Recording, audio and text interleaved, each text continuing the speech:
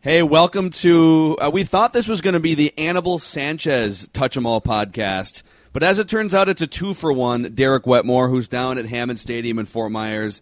It's the Anibal Sanchez and Jake Odorizzi recap podcast. The Twins have an abundance of pitching options now, pitching riches, if you were to go back to 2013 and take Anibal Sanchez's last relevant season. Yeah, but, right. Yeah, so let's start. There's a million things to get into here, but I want to throw out just a quick take and get your reaction because my Jake Odorizzi opinion is twofold, and it's very simple. I think they pulled a heist. I think they got a very good pitcher in the middle of his prime for $6 million, and then whatever he makes in his final year of team control in 2019 for almost nothing. A mostly nondescript infield prospect named Jermaine Palacios. It's a heist for the Twins to get probably their number 3 starter when Irvin Santana comes back. But number 2, I still don't think it's enough to put them on the same level. In fact, not even I think. I know it's not enough to put them on the same level as, say, Houston, Cleveland, and the Yankees and some of the other powerhouses around baseball. Your thoughts? Wow, you pretty much stole all of my thunder there, Phil. All right, that's a wrap on this episode of Touch 'em All. Thanks for listening, and don't forget to buy a Toyota at Luther Brookdale. Yeah, exactly. So I do agree with you that, Odorizzi's a good pitcher, and I feel like that part of it might be lost a little bit. I've just heard from a lot of people that are kind of disappointed, and, Jake Odorizzi's pretty good. And you get him for 2 years, and you got to get in and just take advantage of a Rays team that was dumping salary. One Twins player asked me this week, they said, why did they just give him up? I said, well, it's complicated, but... And then they said, and did I see that they DFA'd Corey Dickerson? Didn't he make the All-Star game last year? And I'm like, yeah, see, that's why it's complicated. But to me, the upshot is that the Twins just made their starting rotation better by not only adding a guy who might be if you're into Fangraphs, wins above replacement, maybe he's like a 2.5 win pitcher, but consider this too. He might be replacing somebody who's sub-replacement level. That's it, yes. If he takes, Phil Hughes' spot in the rotation or something, I don't know that's how it's going to play out. I'm just, you spin this thing forward and you look, they're probably going to break camp with 4 starters, and if you knew that you'd have to depend on some combination of these guys at some point in the season from the group of Aaron Slagers, Tyler Duffy, Phil Hughes, you could go down that list a little ways, Dietrich Enns. If you knew that you were going to have to use 16 starting pitchers this year and the guys at the bottom end of that are just guys you'd rather not use, we could go up and down the list of names from last year to be sort of a who's who of, all right, AAA depth. Technically they were pitching in AAA, but in some cases you'd rather not have to use them. And so I almost view Odorizzi as a bigger upgrade than he's viewed in terms of wins above replacement. So from that perspective, a good addition for the Twins. You mentioned not giving up very much, but this also doesn't strip them of the responsibility to have to add more to this team, whether it's the rest of this offseason, through spring training, or just keep your eyes open for trade fits throughout the season, hopefully before the July trade deadline. But I think that the Twins are at a certain spot in their, what you would call the winning curve, where extra wins are very, very important to come by. There's a long way to go to catch Cleveland. They've got other great teams in the American League that are going to be duking it out for the wild card. I think if you're the Twins, Odorizzi helps. And with that being said, you also need to do more to add more wins to this roster if you do intend to be a postseason team again this year. Yeah, so another thing to add to what you just said, too, is so I totally agree with everything you just said about Odorizzi maybe even taking the place of whoever was bumped from the number 5 spot, which might be a below replacement level pitcher, Phil Hughes or whoever it would be. but maybe his 2.5 or maybe let's say he finally pitches a full season of like 190 innings. Maybe he's a 3-win pitcher. That he's really a 4-win pitcher above the replacement level that we're talking about in this context. It's also worth noting when we talk about context, he pitched for the last 5 years in the toughest offensive division in baseball, the American League East. Those Yankees in small ballparks, Red Sox, that Yankee Stadium that he pitched in about 17 or 20 times over the past few years, or that's how often he faced the Yankees. So let's say half of those starts came in that bandbox. The Orioles have had a great offense for years with Chris Davis and Adam Jones and other hitters. And he's been hit pretty hard. Like the Orioles have he has a 4.71 ERA against the Orioles in 18 games. Red Sox like a 4.40 ERA. He's been pretty good against the Yankees actually, a 4.31 ERA. The Blue Jays, Jose Bautista, Edwin Encarnacion for years, Josh Donaldson the last couple years, a 3.21 ERA against that Blue Jays lineup in his career. So if you want him to perform well against the best lineups in baseball because those are the lineups you're going to face if you play a 7-game series, against Houston or somebody. But when you get to swap out all of those games against the Yankees, the Red Sox, the Blue Jays, and the Orioles, and swap in rebuilding Kansas City, rebuilding Chicago, rebuilding Detroit, that's going to make a big difference. So respectable numbers over the last 5 years, an ERA well below 4, and almost a strikeout per inning.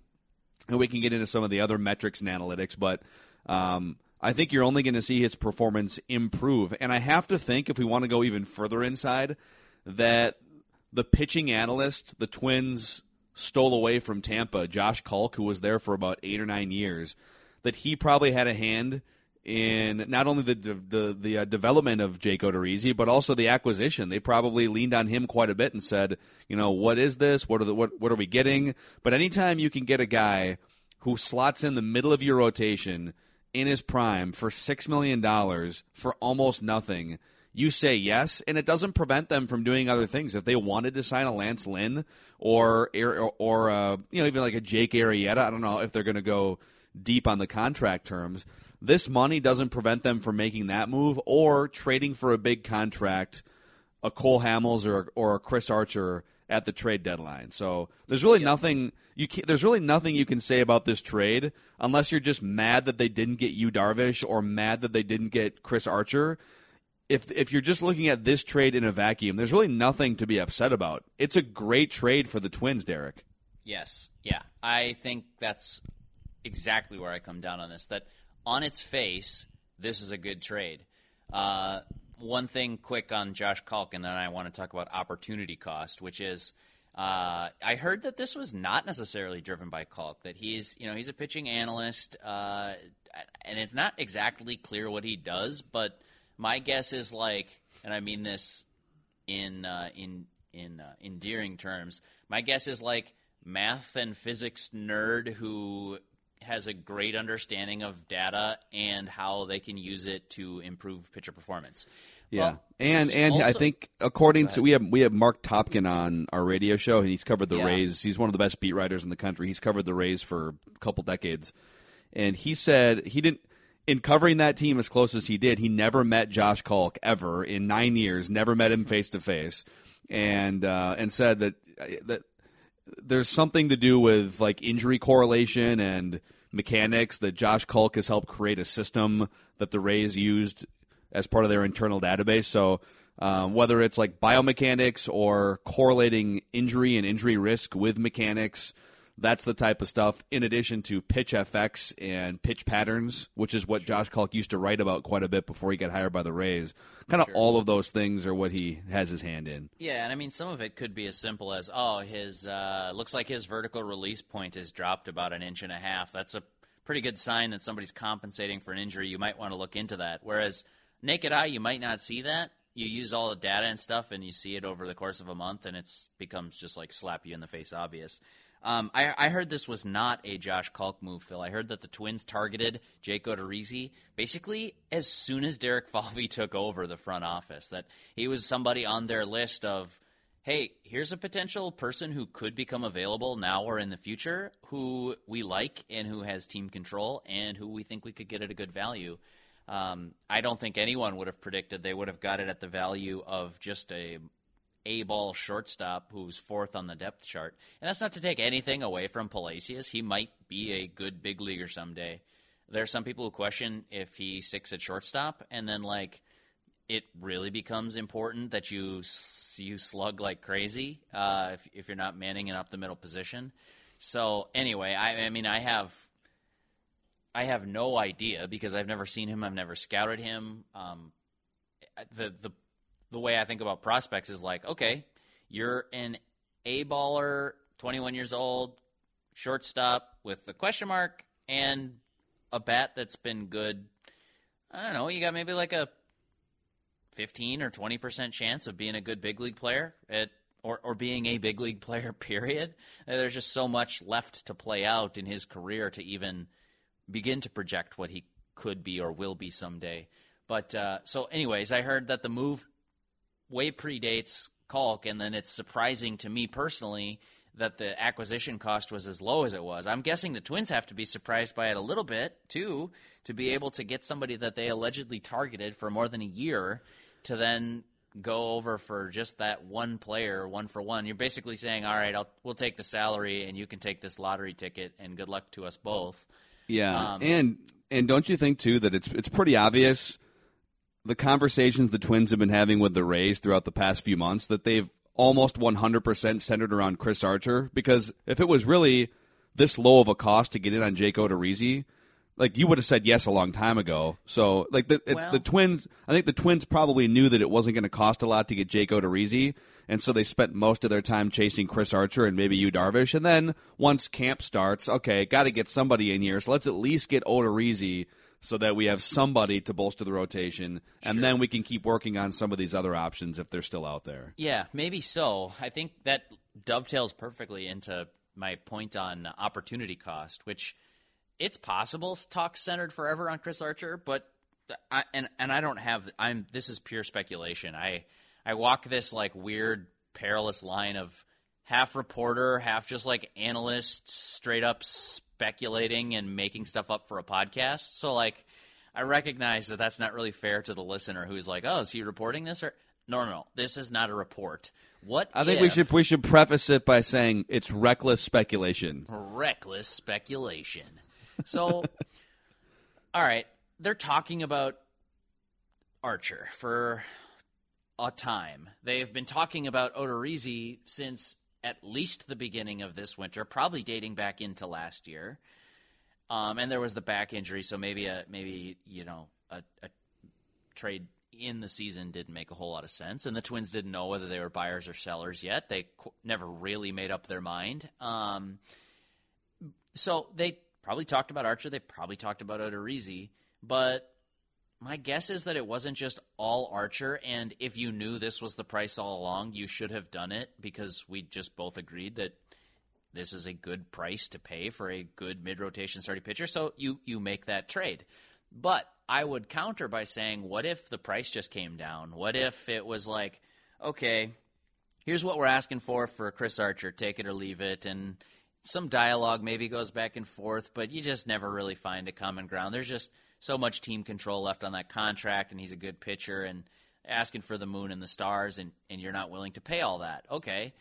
Well, then they're like, okay, we like Odorizzi too, and he's got 2 years of team control, and hey, he's a pretty good pitcher. I just asked Josh Kalk. He'll tell you all about it. He's a pretty good pitcher, right? You want him? Okay, great. How about Nick Gordon?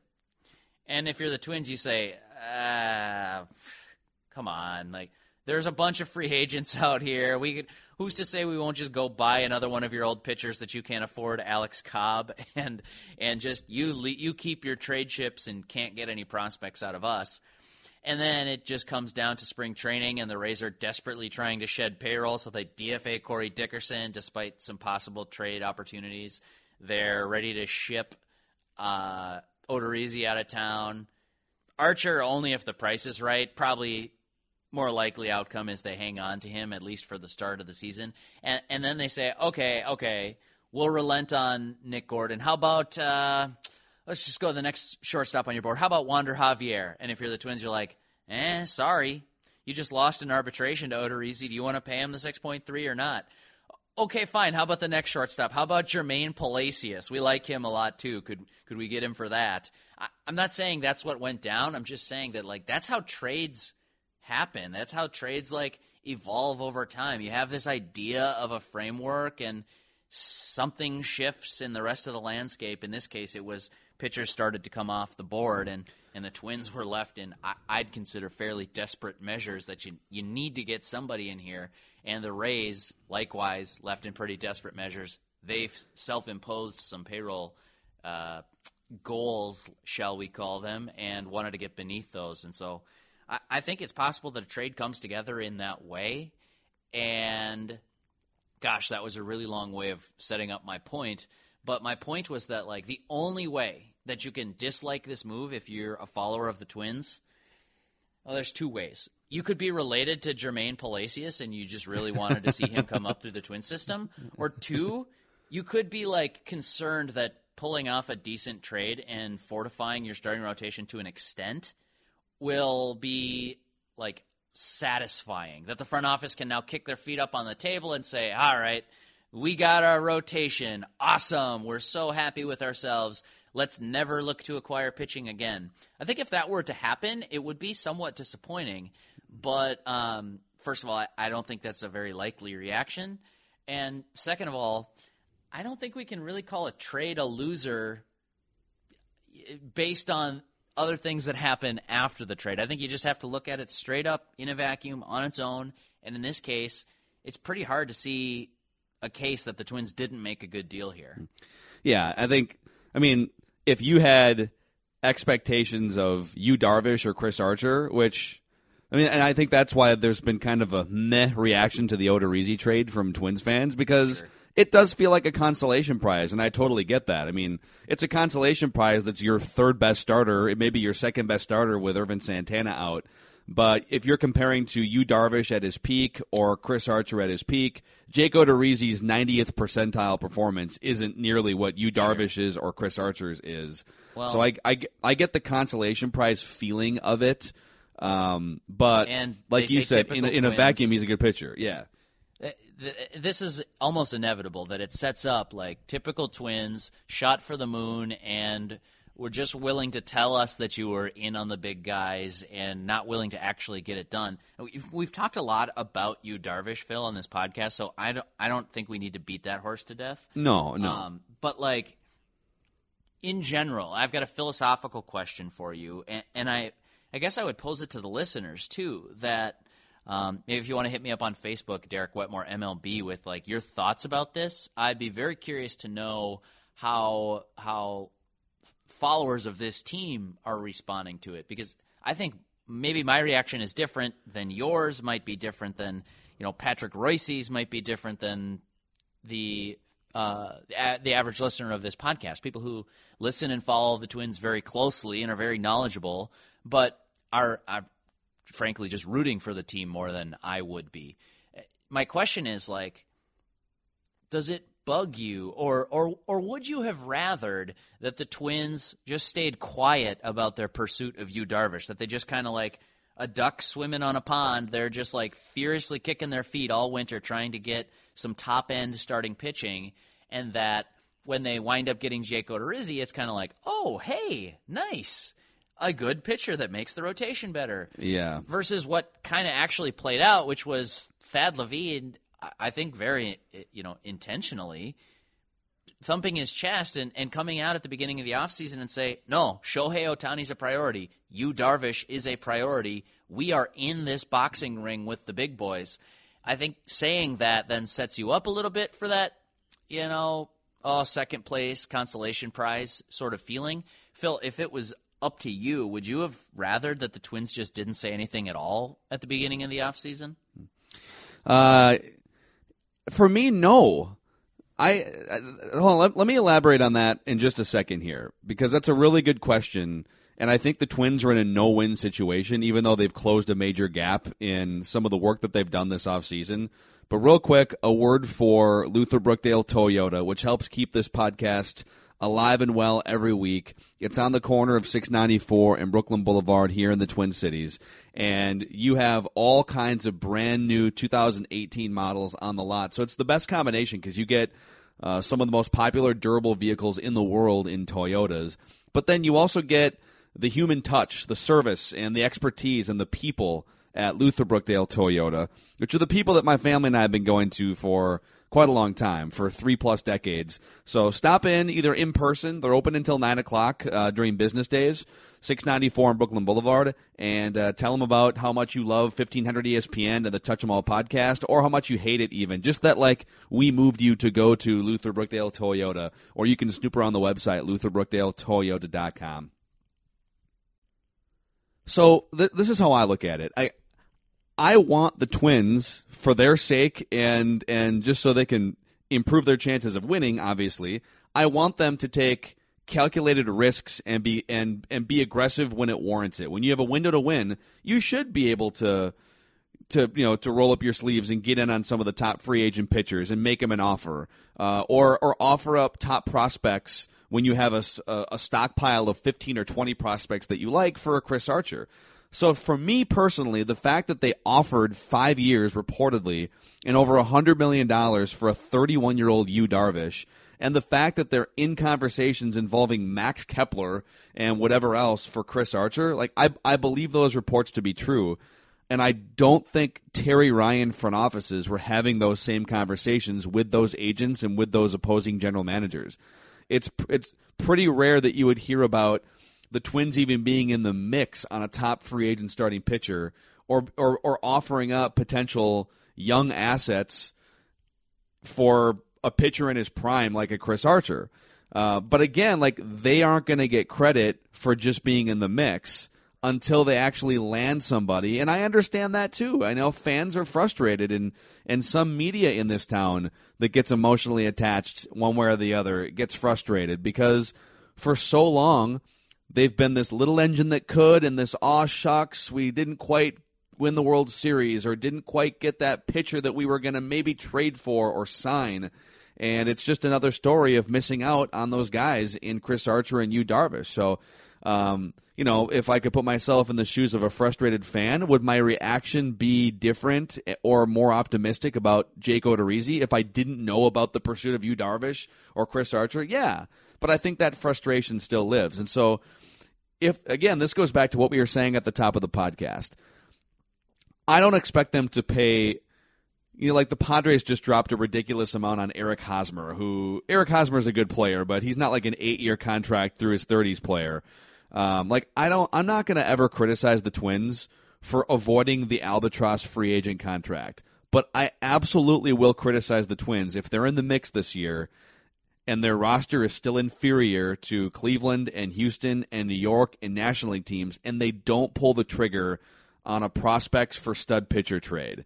That's the one thing that I think I've been adamant since they opened Target Field. There's only been about 1 or 2 times in the history of Target Field that they've had a chance where it makes sense to give up guys in your pipeline. It does this year, assuming they come out and they're competitive for the first 2 or 3 months. They should make that trade this year.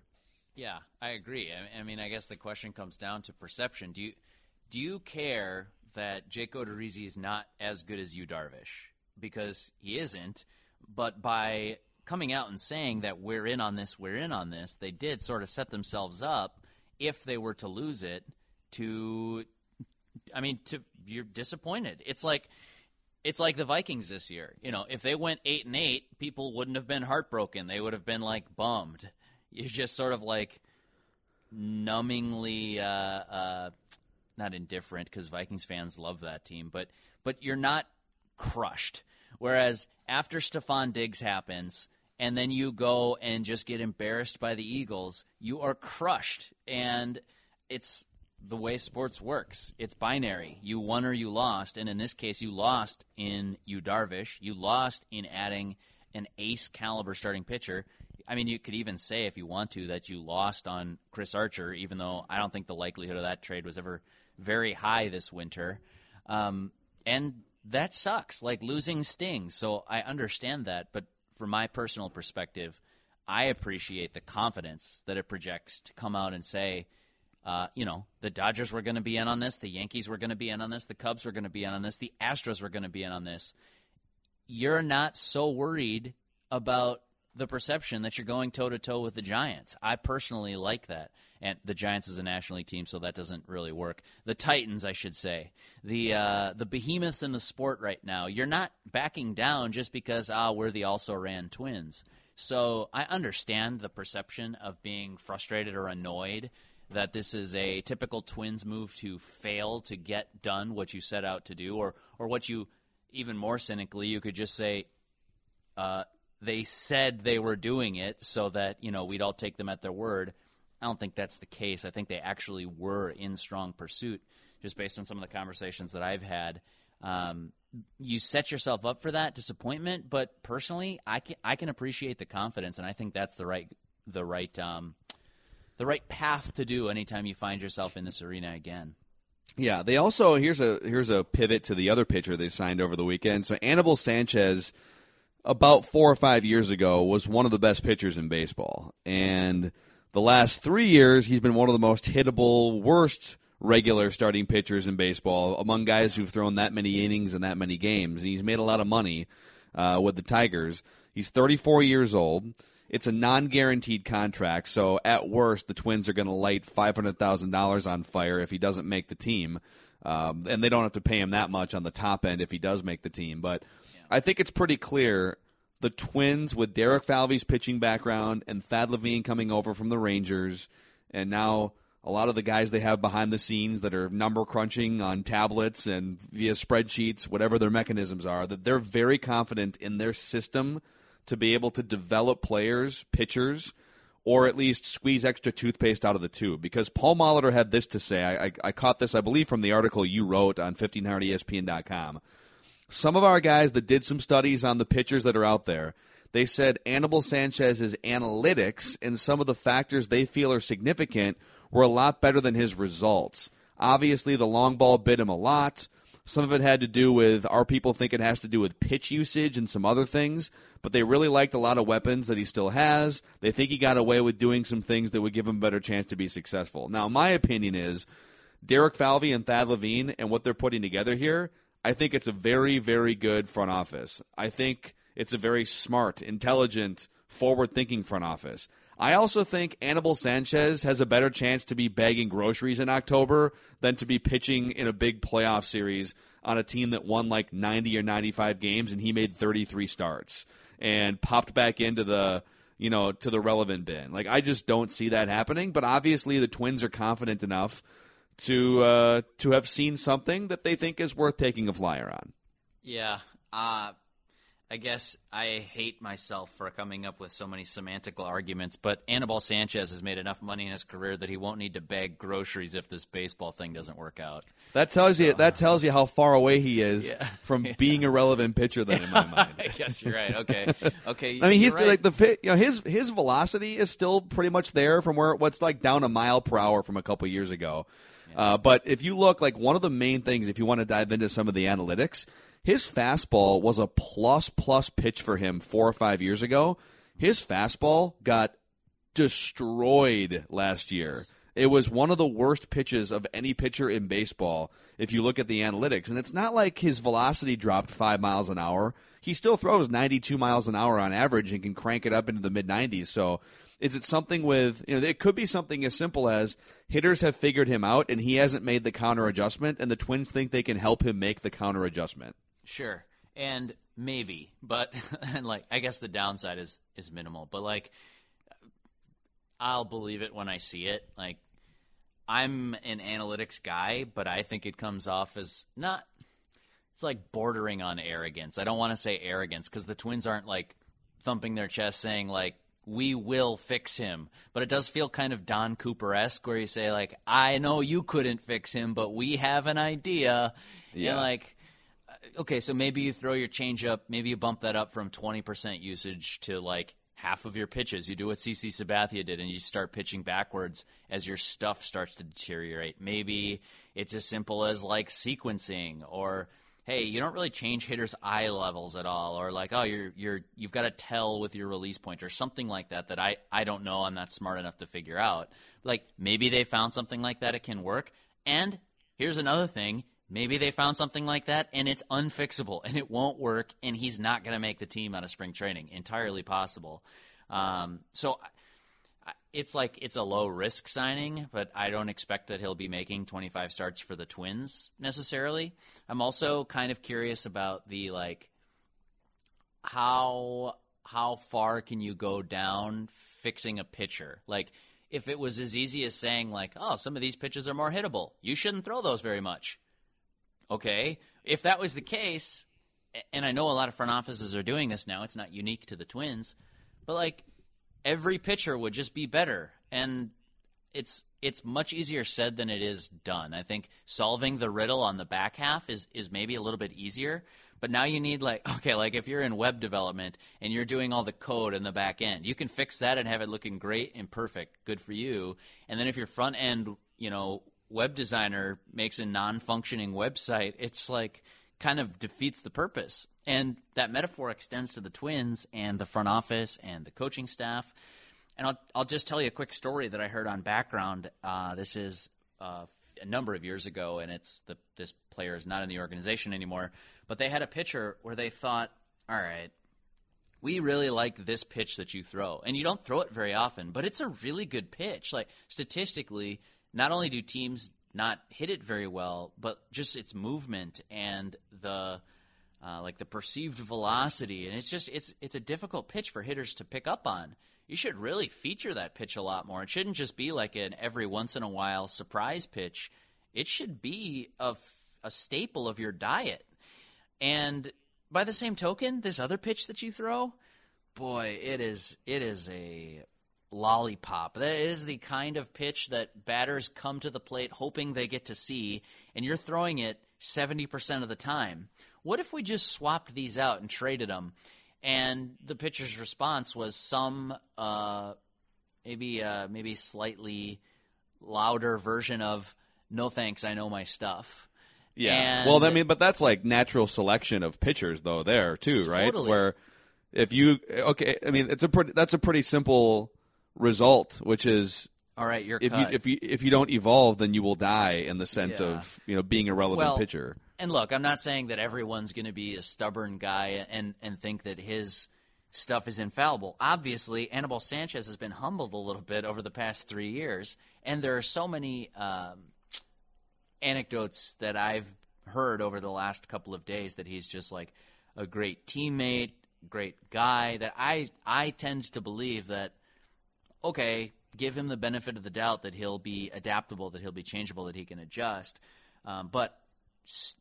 So with all of that being said, and you could definitely see a scenario where he's fixed, like we just kind of laid it out, but I'm still skeptical. I've still seen too many people who were one tweak away from being a Cy Young winner and were then out of baseball the next year. So like that just, it's a long shot, but I think that the downside for the Twins is fairly minimal. And yeah, if he makes the rotation out of spring training, which I think is also a long shot, given that they've now added Odorizzi, then, hey, they cover themselves for a little while, and if you can just give them a few good starts, it could make the whole thing worth it. And then Irvin Santana gets back, and you've got some depth in your system. And that's one thing that I think the Twins are in a much better spot now than they have been at any time in the last 3 or 4 years. Not only on the starting side, but on the bullpen side of things, too. If you have to go to your, like, backup option, you're no longer running for cover. You're saying, like, okay, well, like, I'm not thrilled that Adalberto Mejia has got to make 30 starts because I don't think he's as good as J.O. Barrios, but also I'm not going to be like, he's not going to embarrass, he's not going to embarrass his teammates in his club more than likely. And the same thing is true in the bullpen. You wouldn't be like, oh, I'm really happy that we have had to turn to, fill in the blank, Tyler J by midsummer or something like that. You might not love to dig into your depth, but I think on both fronts they do have a little bit more depth than what we've seen in the past, and that's a step in the right direction. Yeah, the other factor, this is probably for another episode, but Jose Barrios has the stuff the makeup and the potential to be one of the top 12 pitchers in baseball. Like he has, I don't know if he has Clayton Kershaw potential, but he has like that Chris Archer tier potential where if he makes that jump this year, you're talking about now you're viewing the rotation in a totally different light because you've added a number one starter that maybe didn't exist up until this year, but that's probably a conversation for another day. I'll end it on this here, Derek. I think regardless of what you think of Jake Odorizzi or the Twins' pursuit of top-end pitchers that looks like it came up short this offseason, I just want to applaud the Touch 'Em All audience and some of our social media followers for raising the bar with their retorts and with their arguments and with their debates. Agreed. Gary chimes in and he responds to Gary also forwarded us the MLB Trade Rumors report that Tim Lincecum has a guaranteed contract offer, but we don't know the team. And he said this has Twins bargain bin blueprint all over it. But Gary also said in response to my Jake Odorizzi is a really good pitcher tweet, really good, huh? He had a 543 FIP last year. And yes. Gary, I'm not even going to fight you. The fact that at least we're debating FIP instead of wins or other outdated metrics, my heart is warm reading that complaint. And just for the record, Jake Odorizzi did have a 543 FIP because of the home runs allowed last year, 30 home runs in only 140 innings. Before last season, he had a FIP of 3.93 and also pitched in, again, the toughest offensive division in baseball for my money. So yes, I think he probably bounces back more to the state that he was in before 2017. Yeah, back problems last year could have been part of it. Fangraphs also has a great breakdown. Travis Sawchik wrote up the high fastball as hitters try to elevate and get their launch angle up and just hit everything in the air. Some pitchers have gone back to living at the top of the zone, and Odorizzi tried to do that last year, and not always to great effect. I'm looking at a leaderboard right now. Here's your stat of the week, Phil. You can cue the stat of the week sounder that we haven't made yet. Stat of the week. Yeah, very good. Jake Odorizzi on fastballs in the upper third of the zone last year gave up the most home runs of any pitcher in baseball. 11 home runs on high fastballs, basically. And what that says to me is either he's living up there too much and becoming like that's the book on him. He's going to try to get a high fastball by you, be ready for it. Or maybe the fastball just wasn't as effective in that spot and the back injury possibly playing into that. Or a third possibility that says that, yeah, he wasn't setting up hitters very well for that. Like, he just kind of tried to rely on it. His out pitch is that split change, kind of the same one that Alex Cobb throws. It's really more of a split-finger fastball, I heard. But it's I guess it's change of pace pitch a little bit. In any case, if he's trying to use that at the bottom of the zone and then sneak high fastballs by guys, maybe he wasn't setting them up well. All I know is that your stat line looks a lot better if you don't give up those 11 home runs, or if you even give up half of those home runs. It definitely changes your FIP, and obviously it changes your ERA too. I'm not a huge FIP guy. I understand what it's trying to do and stuff, and that's one of the reasons I struggle with pitcher WAR on Fangraphs too, because it's telling you a measure of what should have probably happened, not what happened. And for projecting purposes, it does help, but I don't think you'd say, like, Odorizzi had a horrible year last year because he had a bad FIP. No, I mean, at the end of the year, his ERA is what determines how valuable he was as a pitcher to you. And right, but I think it's telling you, like, how if he were to perform like this going forward, what would his ERA likely be? And it's likely to have been higher than 4.14. Sure, and but it also assumes, standard home run per fly ball rates and stuff like that. It has some baked in assumptions that I can't always get behind it. This might be one of those cases. So I'm going to write a column in the next couple days here talking about the quote unquote upside of Jake Odorizzi, because I think he's a mid rotation starter. He's a number 3 if you want to put numbers on it. But I also think that he has the potential to be a little bit better than your average number 3, and I'll point out some reasons why. The home run rate is definitely one of them, and he's also got to stop walking, guys. That keeps going up year after year. He should probably cut that out sometime soon. Oh, man, we just nerded out hard in the last 5 minutes of this podcast. Hey, that's what this podcast is about. I appreciate listeners and readers like Gary. I had someone stop me at spring training today, saying that they appreciate the nerdy conversation that goes on the podcast. So personally, that's the way I go. I'm long-winded and I'm nerdy, so podcasts work better for me than anything. And then I think that the listeners are saying basically we just have to let our nerd flags fly.